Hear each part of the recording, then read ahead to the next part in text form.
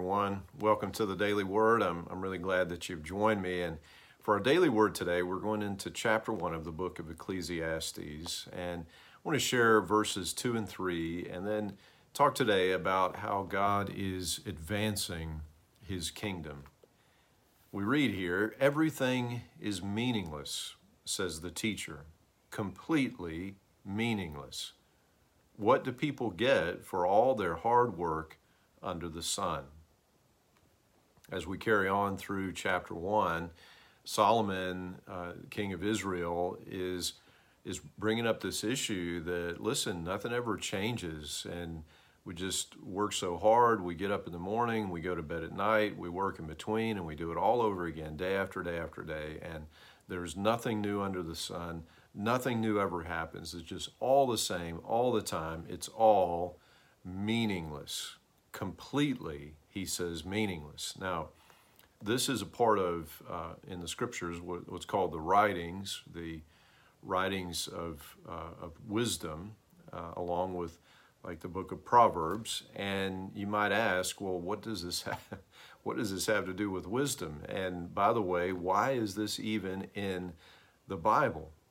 Well, wisdom is about how to have a good life, how to live a good life, how to live wisely, make good decisions, follow a good path for your life, execute good judgment in your life. And part of what this does for us is, as we realize that the things of this world are, in a sense, meaningless. And as we realize that the things of this world cannot satisfy, and just going through the motions day after day is never going to satisfy us, make us content, that actually causes us to look for something more. As you'll see in the book of Ecclesiastes, Solomon applies his great wisdom given to him by God to this exploration. What has meaning? What is good for man to do? What is it that we could do to bring meaning to our lives? And that's something more that we're looking for is Jesus. I want to invite you to compare what Solomon says here in Ecclesiastes with about these endless cycles, just one day after another after another. It's all the same, all meaningless. Compare that to Jesus' teaching in our journey through the Bible reading, the gospel today. Now, I wish that I could take some credit for organizing this just this way so that it would work out so beautifully, but this, I think, totally is a God thing. Matthew 13, 31 and 32, here is another illustration Jesus used. "The kingdom of heaven is like a mustard seed planted in a field. It is the smallest of all seeds, but it becomes the largest of garden plants." We have also here his explanation of the kingdom by the parable of the yeast, that it's like someone making bread and they put in just a little bit of yeast in the dough and it spreads throughout. It has an effect throughout. And so ultimately, he is moving forward to the final judgment then. He explains that at the judgment, he will send out his angels and that they will, quote, "remove from his kingdom everything that causes sin and all who do evil." And so you have this sense of movement. Jesus says the kingdom of God is growing. He announces at the beginning of his ministry, the kingdom of God has come near, has invaded, has appeared in the coming of Jesus. He is the king. He has brought the kingdom, and he says the kingdom of God has started small but is growing and growing. It's like a mustard seed. It's going to grow into this great plant, and he says, birds can come and live in it, and so on.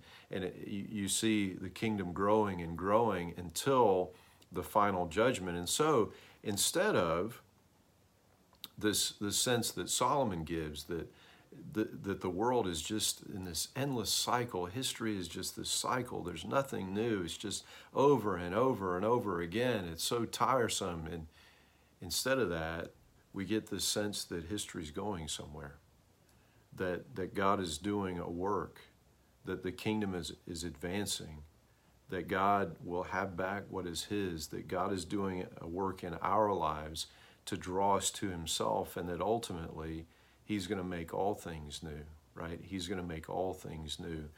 And so as we see God redeeming and restoring, advancing His kingdom, we see that God is restoring the world and our lives to what they were meant to be.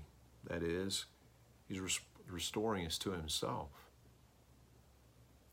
He forgives our sins. He reconciles us to God, makes peace between us and God, causes us to be, by adoption, children of God. And so, let us take hold of what is very much not meaningless. That is, take hold of Jesus Christ. Take hold of the kingdom of heaven. God is advancing His kingdom in this world, in our lives, and we know that ultimately He will make all things new. And everything that makes life now seem meaningless, that causes dissatisfaction, discontent, that all that robs life of the meaning that God invested in it in creation, all of that ultimately will be done away with. Thanks be to God. Amen. Amen. And friends, until we have a chance to speak again, I pray that God would bless you and that He would keep you.